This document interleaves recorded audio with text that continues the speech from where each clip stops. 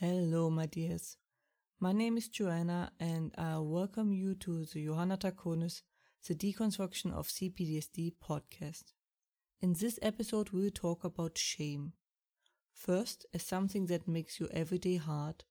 Then in the next episode, we move on to deeper into the topic of shame until we get to shame as a trigger core. It is a topic that keeps lips sealed and wounds open, and helps the tormentor as a useful tool. So it is important that we talk about it. Before we even start this episode, I want to say that no one deserves to be humiliated and shamed, especially if they confess something that is a deep wound to them. Shame is important for a mistake we did and shouldn't have done. It is in our responsibility to act then accordingly and try to make up for what we did wrong. But it also sadly is used as a tool. While I was communicating with several people with PTSD via chats and forums, one topic kept coming up: shame, in several types and shapes. May it be as a tool used, a form of punishment, or just as a side effect. We're going to start from small to big. That means we first talk about shame, about your current situation, and then shame about telling it to someone in this episode. Then in the next episode, we talk about shame because of the reactions, then shame about what you did, and then shame about what happened to you. After that, we will probably talk about how shame is used as a method to silence people. I think I will hit close to home with shame about your current situation, if you are affected by PTSD. Even though it is usually not your fault, as PTSD tends to completely change your life. It is bad enough as it is, but it is even worse when you see everyone moving forward and you're kind of standing still. The worst part for me was I actually couldn't even give a good reason. It is hard to put in words what happens during the healing phase. So actually the honest answer to "what are you doing so" was, I don't know. The question about that was one part why I stopped meeting strangers. So later I settled with, I am recovering from a severe illness, which took me longer than I want to admit to come up with. When you have basically nothing to do because you can't, you also have a lot of time about thinking how miserable you are at the moment, which makes it all just worse. So I feel you, strongly. But it isn't your fault. You are sick, sadly not visible so. An open wound you can show around and people can see the progress. But with PTSD? What can they see? I filled the dishwasher twice this week? Rather not. You might even remember a time when you could do more, and can offer no explanation why you can't anymore. It is like you're walking in a storm, as if it isn't hard enough to move at all. You occasionally get hit by something that the storm brought out of nowhere. I would like to remind everyone to remember, if they can, the last time they recovered from something big, like an operation, mourning, severe illness, and the like. You were just exhausted and done. The same applies here. I know how hard it is, but take your time. You have such limited amounts of energy in your state that if you move too fast, you just get exhausted and your symptoms will get worse. Your life story is your own. You don't need to compare it to anyone, just to yourself. Don't think about what the others can do and you can't, but what you've done in the last months to years. You don't know the other person's life. Think about the person you know best and how little you still know about them. How can you value the lives of others by a brief glimpse of their life.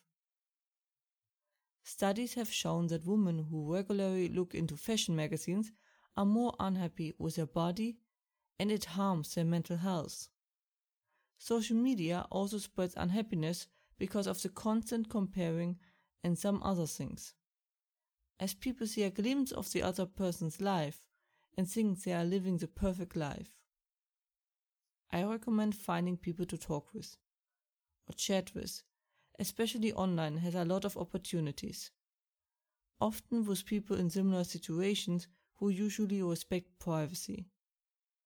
It can also be so helpful to have someone to talk to about anything. Also, this gives you positive experiences and feedback, also very valuable. Your life might be in the need of improving, but you are working on it, and that is all anyone can ask of you.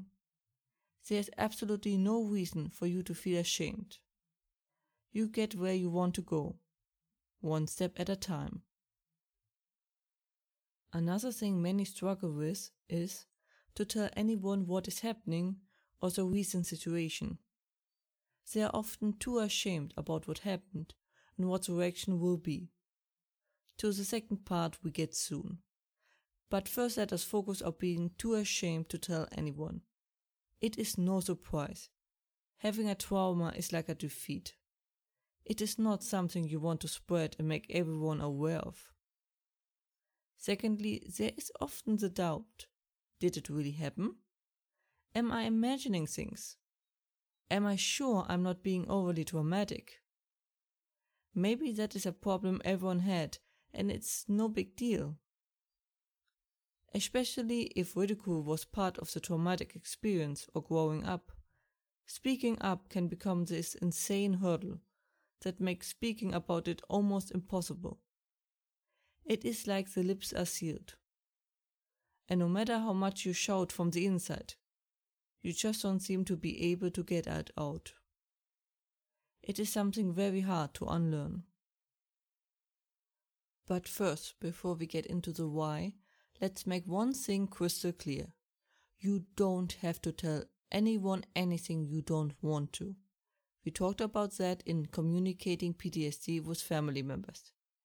It is perfectly fine for you to say that you are recovering from your illness or that you can't work for health reasons.